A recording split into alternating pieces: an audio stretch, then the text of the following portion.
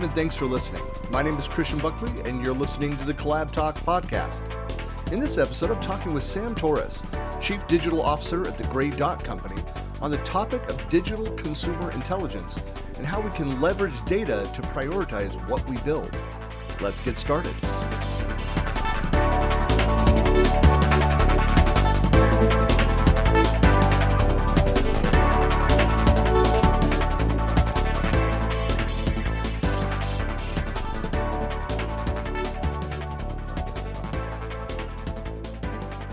Hello and welcome to another episode of the Collab Talk podcast, where we discuss the convergence of technology, business productivity, and collaboration culture.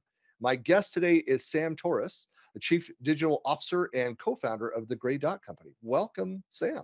Thank you so much for having me. Well, this is a great topic. We're talking today about digital consumer intelligence, what it is, how we use it to leverage data to prioritize what we build. And we've heard a lot about companies over the last decade that really started leveraging data to help inform what they go and build and prioritize.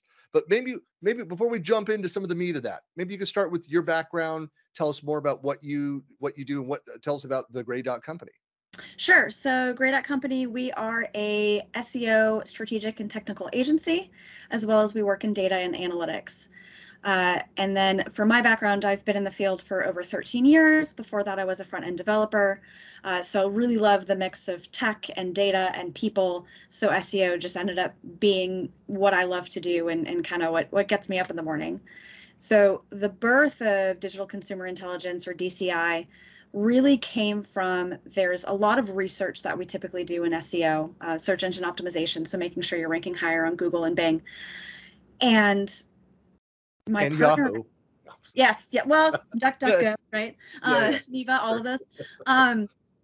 But what we found is that SEO is doing so much research on the products, the services, what types of keywords are going to bring in the right kinds of audiences that didn't go anywhere else in the organization. So what we've done is with DCI, and it's nothing new, it's more just about the application of that data. So we're able to, for example, assess, should you take a product line into a certain market by looking at search volume, what's going on social, how many people are talking about it on YouTube, and what's the sentiment behind it. So it's really just taking that research and applying it to other parts of your business. And like I say, it's just been, SEO is kind of put into a silo. We're a relatively new industry and discipline, right? So, I've been in it for a very long time, so I still remember the days where people thought we just sacrificed goats to Google all day and really had no idea what we did. I still believe that. I'm a believer. Yeah. Yeah. Or so I remember, back in the day where you'd have 200 versions of the same page because you had to account for all the misspellings. That refrigerator still never makes sense to me as a word. But, like I said, we've been kind of siloed for so long. And when you let the SEO team or let some of that research actually trickle into other parts of the business, you gain some really fun insights. And everything that I just mentioned is really third-party, publicly accessible data. That's not to mention when you combine it with your own first-party, like if you've got a CRM, if you have usage data for your SaaS, even just your own website usage data. There's a lot in there that can help you answer other questions and other parts of the business so that you're operating in a way that really makes sense and educates. So it's, like I say, it's everything from, should I expand into a market? How do I reposition a product? How many customer service reps do I need based on the size of a market and how many customers I expect to have on the demand? So yeah, it's a lot of really rich applications. It just conceptually, I know this is a very different thing, but it made me think of, so back in business school, learning about this template called a house of quality. Basically what it is for product development. It's this matrix that kind of is house shaped. And the whole thing is you kind of add in the features that are being built, you prioritize different things. It's a way of looking at, okay, of the 30 things, the features that we're working on, what should we prioritize from these things? And most people will look at it, was well, these 3 features are the most critical. Okay, based on what? If you actually look at based on number of tickets into support. That could be one measurement that on that matrix. You could look at what will drive initial revenue, what will have deeper adoption for customers. All of these different factors that could be weigh each of those things different. And when then you step back and apply those things and look at it, it may not be the three features that you thought were the top priority. Exactly. Based on that, it could be a lot of all these other factors and change what you go and build. It's why look, I work in the Microsoft ecosystem, and a few years back, Microsoft really put an emphasis around data scientists and hiring people to look at every aspect of what's happening from out on the internet and the market now that they've moved to evergreen software, SaaS based solutions. What are people actually buying? What are they saying? What is our support information? Kind of all of these other factors in driving decisions around the features that they release, the timing of those features, how they market those products. I mean, it's fascinating stuff. But does every company need to hire a data scientist to be able to interpret all that? The short answer is no. Now, also, I do love data science, and I have many data scientist friends, so don't throw things at me. But there is a lot of that data available, and I love what you're talking about with the, what did you call it? The House of Product? House of Quality. House of Quality. Okay. Yeah, I got a marketing degree, so we didn't talk about that. Yeah, well, that's what my undergrad is, marketing as well, but it wasn't until business school that and look, I've never come across it out in the real world, but just that from the not the practical application, but just the theory of that concept. I mean, it just really stood out. Obviously, that was, how many years ago was that? 24, 25 years ago. And it's still something that I think about, around this space. Yeah, but I mean, I do think that's a perfect example, because probably one of my favorite use cases we've ever done was with a e-commerce retailer. They were trying to figure out what products should they start to carry. They wanted to expand their line. And we were able to do an analysis of Reddit and basically their current customers who have talked about them. What have they talked about that they want added? And well, as they say, the proof is in the pudding. The products, once they put them out, became some of their top sellers. So just kind of recognizing who are your most loyal customers, where are they having those conversations? Like I said, that's the type of research we would do often in SEO, but it doesn't often get into anywhere else in the business, and that's really where the disconnect is. But yeah, there's so much information out there, and the YouTube API, it's free to plug into. You can crawl TikTok. Like, there's just so much information available there that people aren't harvesting. And then with machine learning and AI tools, we really can distill that data so much faster. So, I think about traditional market research projects take 6, 9, 18 months, right? 6 months would be really fast. Yeah. And they have usually really big ticket prices if you're being really thorough and having a proper methodology. The thing about these, and like what keyword data gives us, for example, we can do these projects. We've done them in as little as 3 weeks.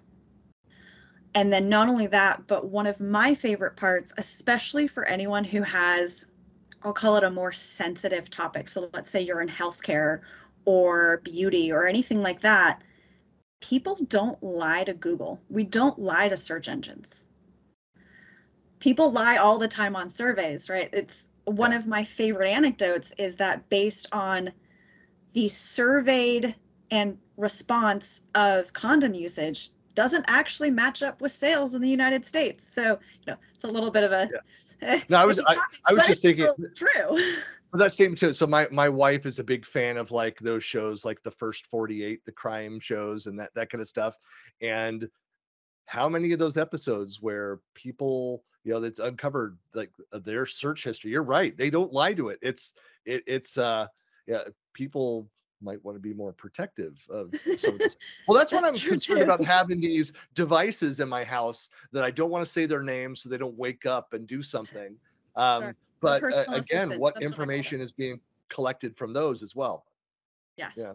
Yeah, but that's just it. Like I think about when I was a new mom, the number of things I put into Google that I was too embarrassed to talk about with my fellow mom friends, right?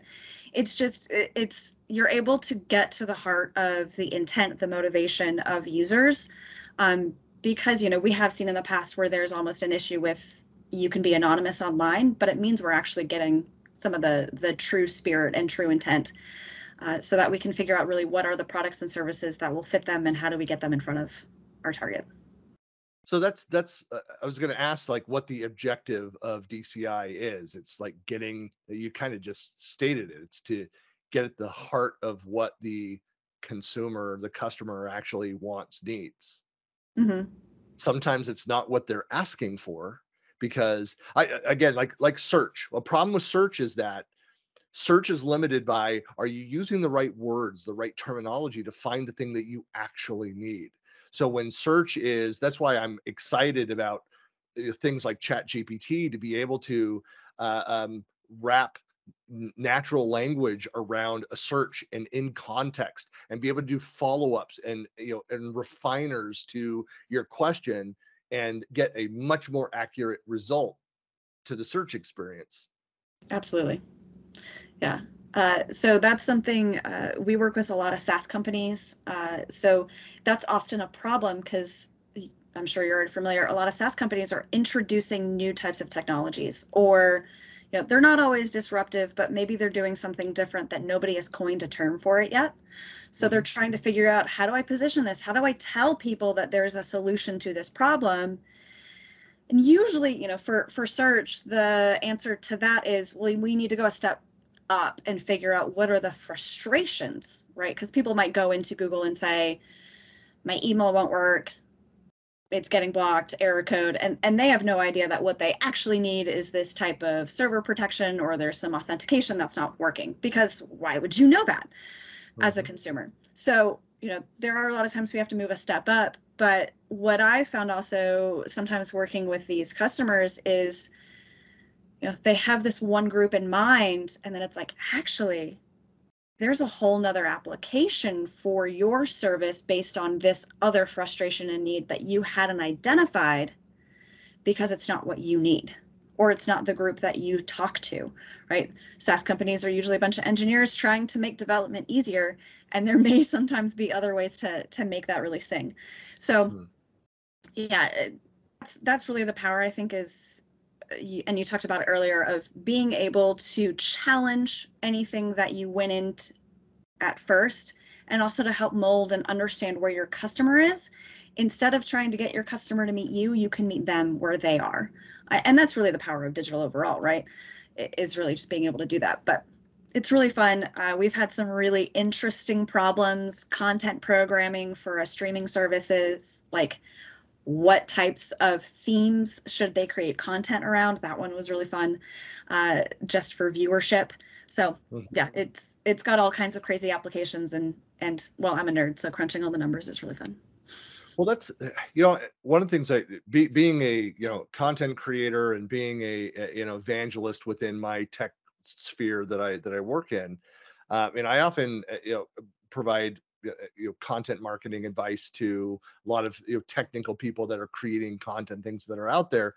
And I know some people that are very successful with their content creation. They do a very few pieces that are highly refined, well thought out, well planned out, but fewer pieces that are where they've gone in and they've done the SEO research. They know that people are searching for this information. Here's the questions that they're asking. And so they'll make sure that they infuse all those things together. And I said, that's fine to go and do that if your goal is, and to grow that and do other things. But don't forget that there are some questions that no one is yet asking, but they should. There's some, I mean, that you think of like pure R&D efforts. They're out there creating, because not that they're trying to find a customer for a solution that they built.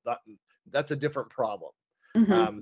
But the pure R&D, the pure like going in, identifying small niche areas and answering those things, like SEO would love it if I only did, like on my blog, if I did nothing but productivity tip articles. I wrote a blog post like 4 years ago. It's still in my top 5. I don't know why. It's old version still, but people find it, they love it, they comment on it. I don't know why it's always up, sometimes number 1. I'm thinking, what did I fail in this month?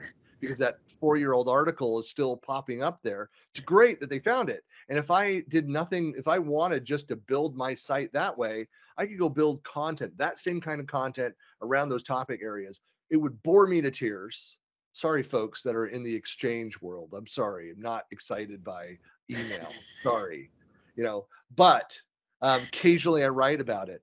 But there almost needs to be that I used to refer to as the creative destruction process, where you're going, you're stirring it up, you're changing that, you're directing people to something because I'm an expert in certain areas. It's not about primed for optimal SEO. I'm going to write about it because there's not an answer out there. I know the answer. I think I know the answer. I want to share this that's out there. Maybe it'll become huge, but more often than not, I'll look at a blog post like that gets in 6 months gets 50 people reading it versus the other one that gets 1,200 reads every month 4 years later. So I don't know how I'm sure you adjust for that within your models too. I don't know if that makes sense. No, it totally does. And yes, we definitely see those problems.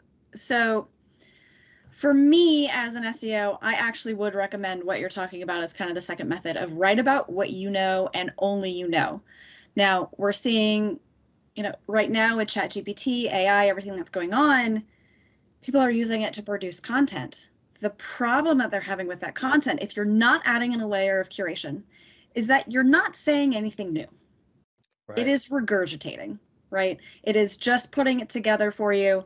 And sure, it has different sources. One of my pet peeves about ChatGPT is you can't get the sources, but that's a topic for another day. There's other tools out there, but even then, it depends on when it was trained. And a lot of it, like ChatGPT, is 2 years old. Exactly. And people forget that. And so, I mean, that's why I think the enterprise application is so powerful. Being able to go in and tap into, like with working in Microsoft 365, the space, the Microsoft Graph, being able to tap into LinkedIn data and all that stuff that's near real time. However often they go and feed that. So I think that's a whole world that people aren't even aware of yet. Is that you've got the public libraries and then you've got the private. You definitely do. And yeah, that's one thing I always do like to, when we're doing search research. So we're looking at what are the search trends, that's all based on historical. If I want to be able to project or try to guess where the market is going, that's always going to be on social. Mm-hmm. And right now it's TikTok. Personally, I can't stand TikTok, but I have to be on TikTok because that's where the market is. You start watching something and you get sucked in, and you think, I've been watching this for 10 minutes and look down, it's been 4 hours. Yeah, no, it definitely happens. And their algorithm is so good. They really get to the content that you would engage with very quickly. But, there is kind of that understanding of search is historical. And to your point, a lot of the AI tools, they are being trained on older content.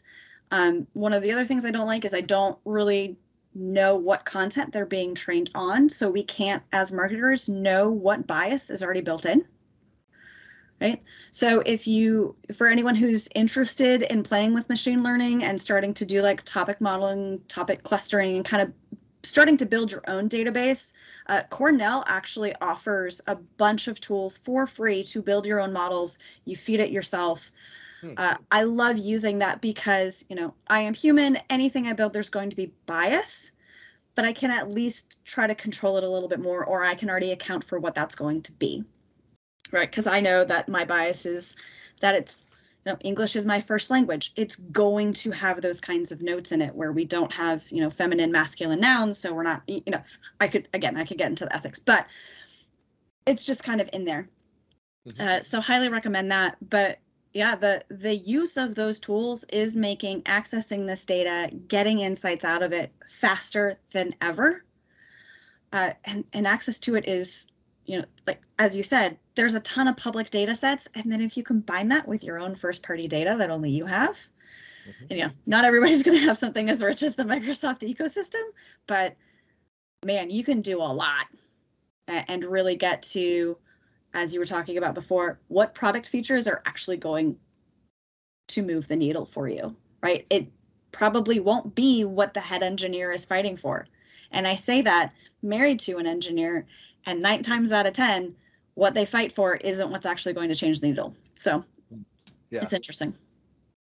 I'm interested too that there's, so much about this technology is changing. A few years back, so a really good friend of mine who's now at Microsoft, Naomi Moneypenny, so on the product team, and she used to present at one of her sessions that she used to give at community events, and she would talk about the company Zara and how then that whole fast fashion model. I don't remember the exact. I'm trying to remember the exact numbers, but it's like they would go from design, like pen on paper design, to product in a store in like 30 to 45 days or something ridiculously fast like that.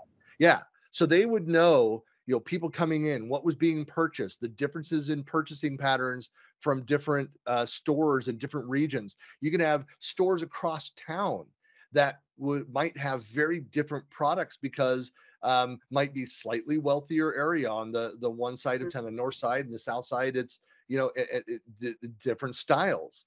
And so so how quickly they could change and adapt to that. I even think of going back where I learned about going back into business school in the 90s about Walmart, how you always wonder, like you're standing in line at Walmart, but before you're checking yourself out. So I'm busy and I don't look at anything in the aisles now because I'm busy bagging my own stuff. But anyway, but you go into any store, Target, Walmart used to be like the case study, and you look at in the checkout aisle, like all these bizarre combination of products.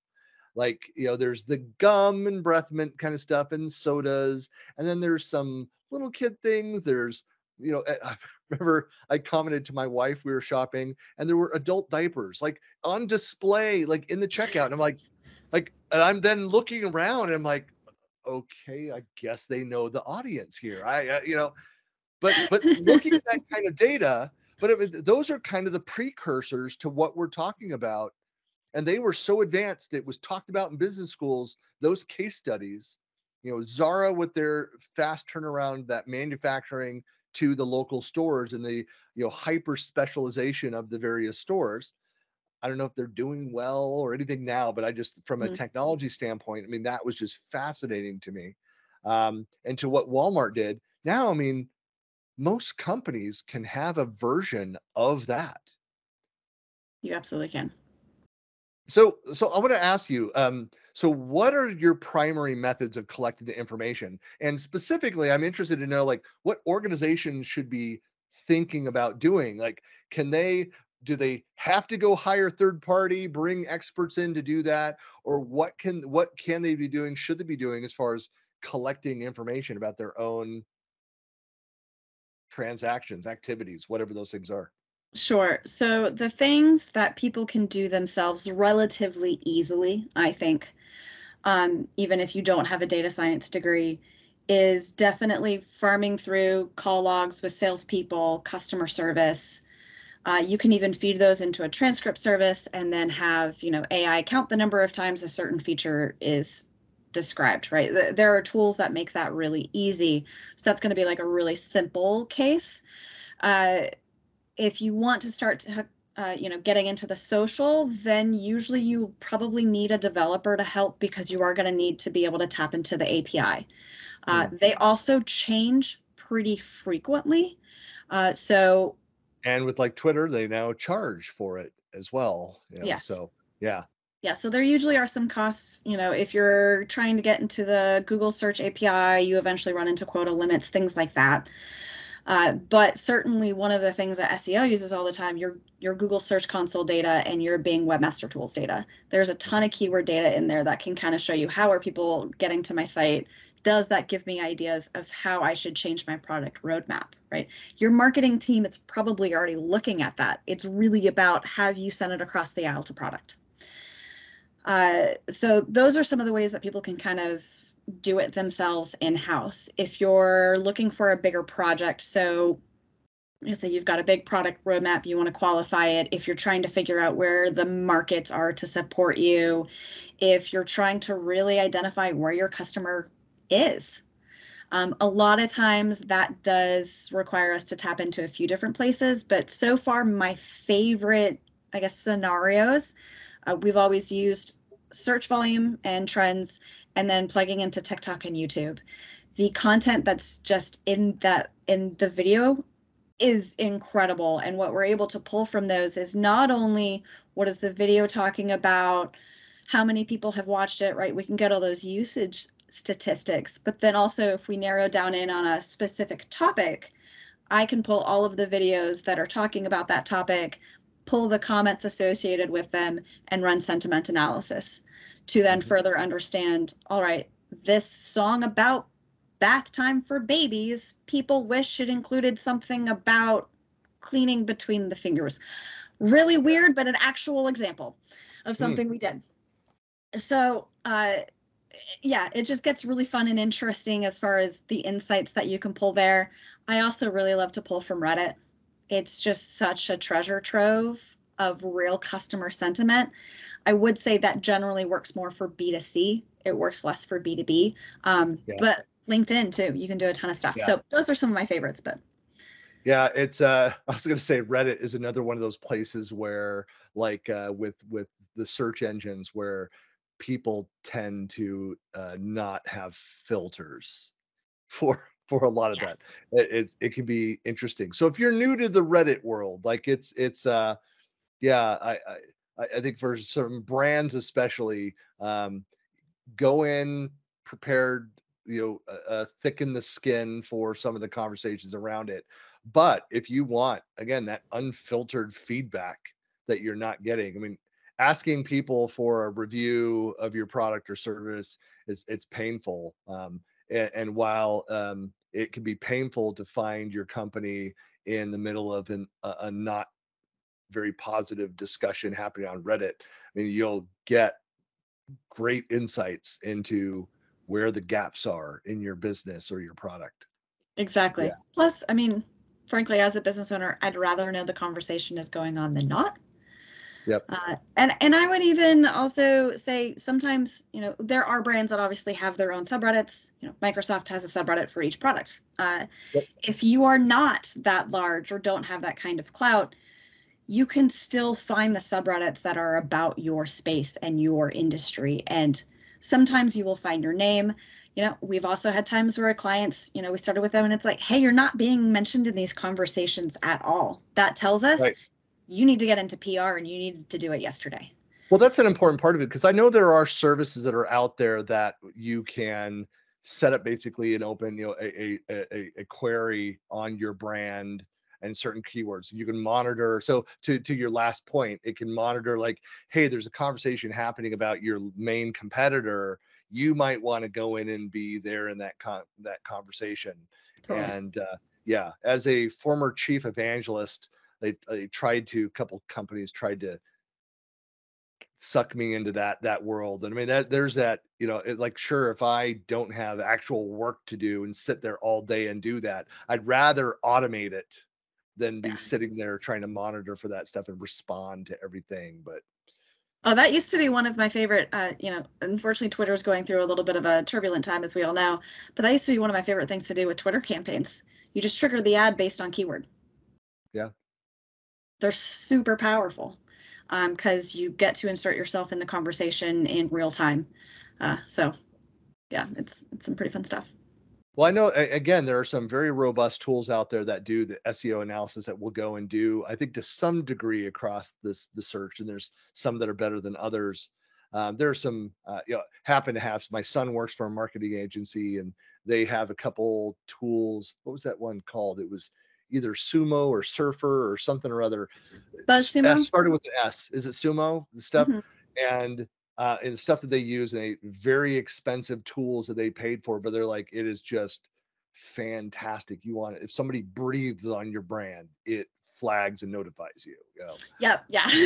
No, it is good, especially for, we work with a lot of regulated industries. So yeah, those usually are required for the reputation management and PR. But yeah, really it's just, there's so much information out there and people, departments aren't collaborating. They're not sharing it across the aisle. And it's sitting right there for you to take it. So. Well, I'm advising another startup right now, and they haven't been thinking about all the data that's been collected there.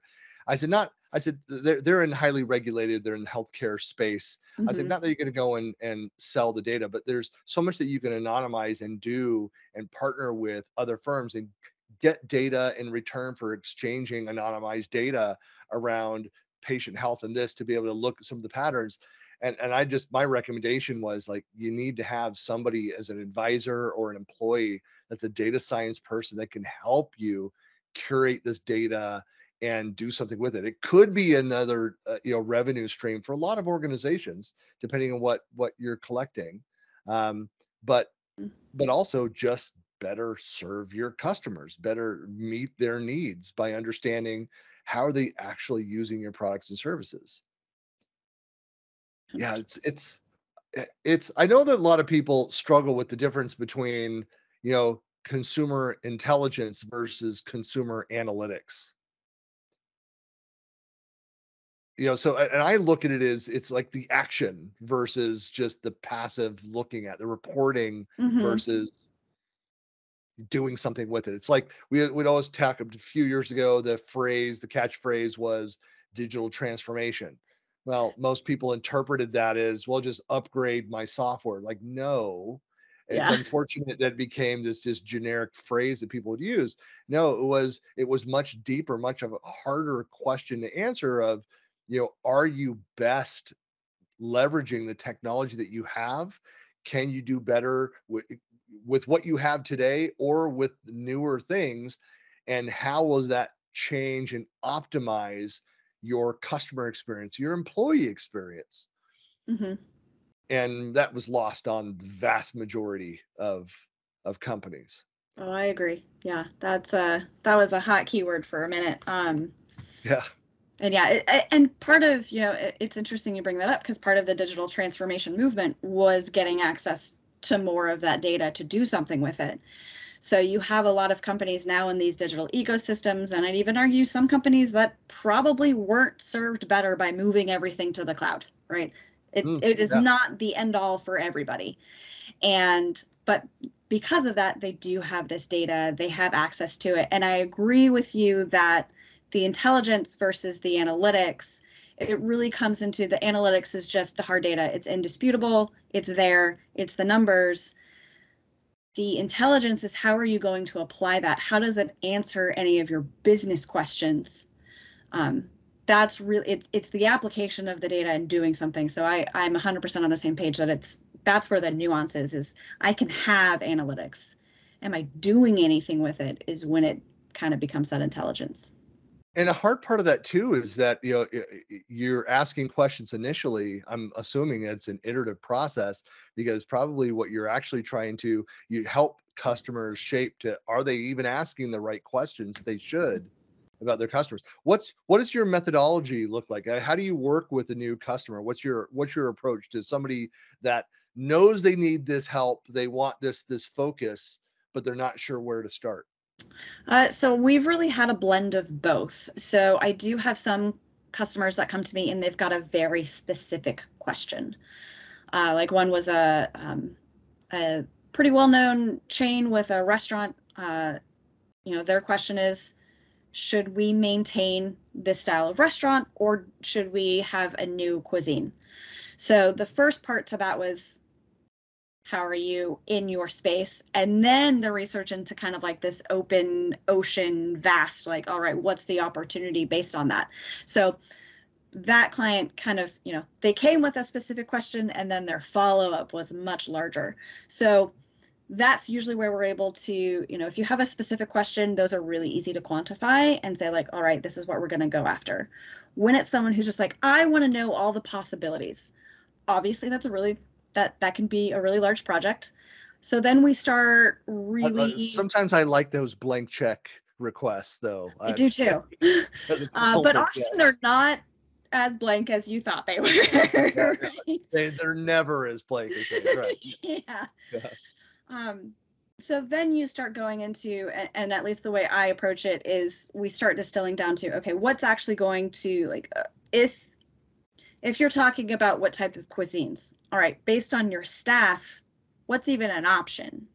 Because having, like, is your chef really well versed in all forms of cuisine? I'm going to call probably not. So, we'll kind of go into what are the requirements of the business, what are the parameters and the limitations to help us kind of narrow down, and then also start narrowing down into where are the sources that we're going to get this information. So, like, for this project, the best sources would be looking at OpenTable. What restaurants are getting booked immediately in LA and which ones wait till last minute, right? That can help you kind of discern, is there a trend there on the cuisines?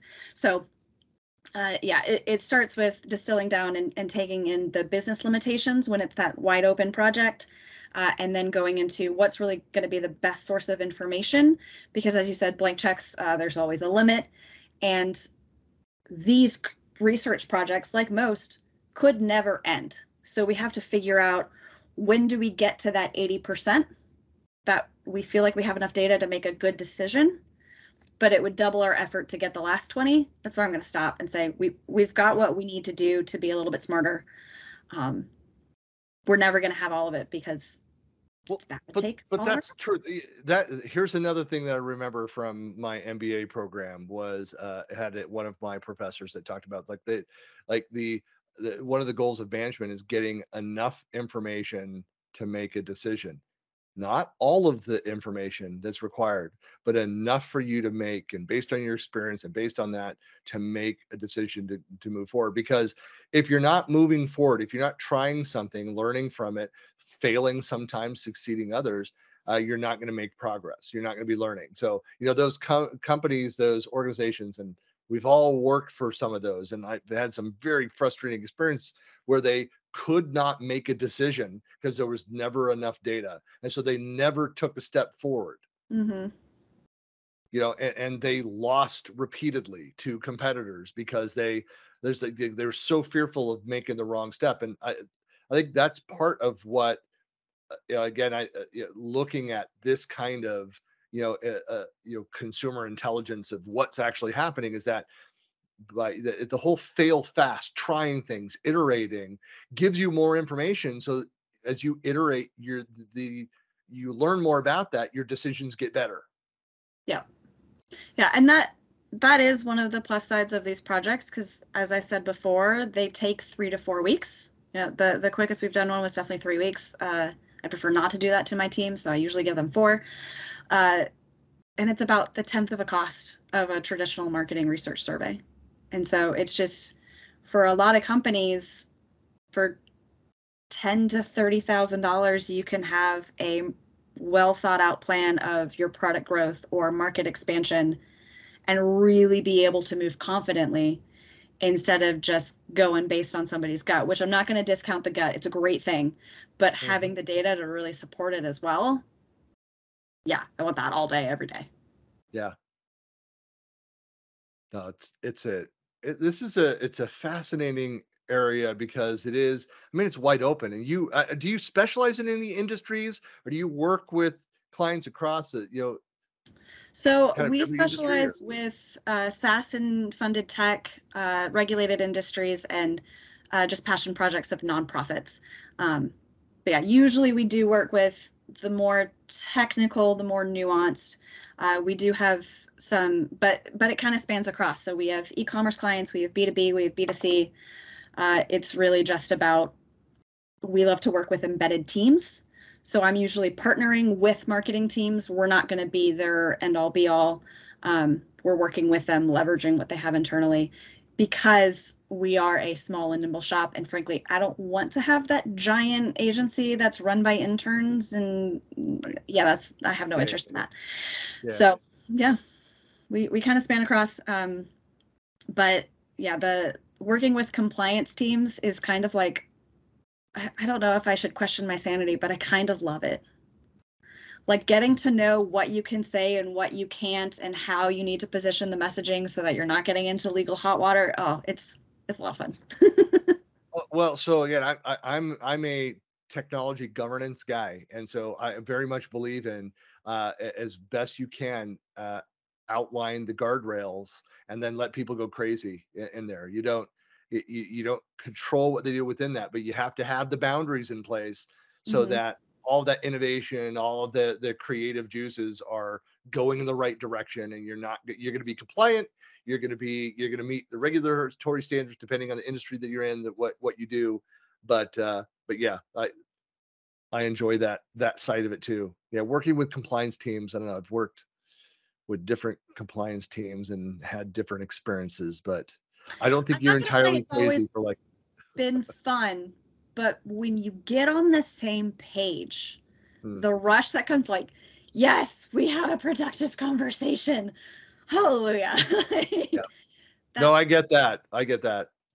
Well, Sam, really appreciate your time today. And for folks that want to find out more about Gray Dot Company, what's the best way to? I mean, go into the website, obviously, um, but again, different kinds of companies that you're looking for. What's your quick elevator pitch for people to reach out and find out more?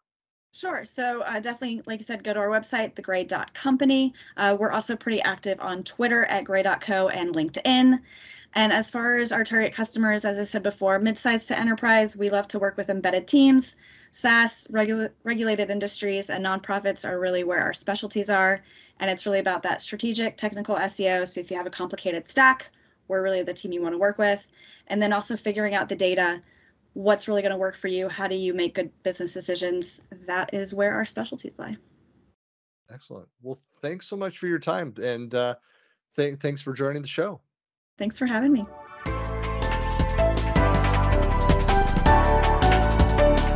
You've been listening to the Collab Talk podcast. New episodes are published on most Fridays, and you can find us on Spotify, Apple Podcasts, iHeartRadio, and most other podcast platforms. Thanks for listening.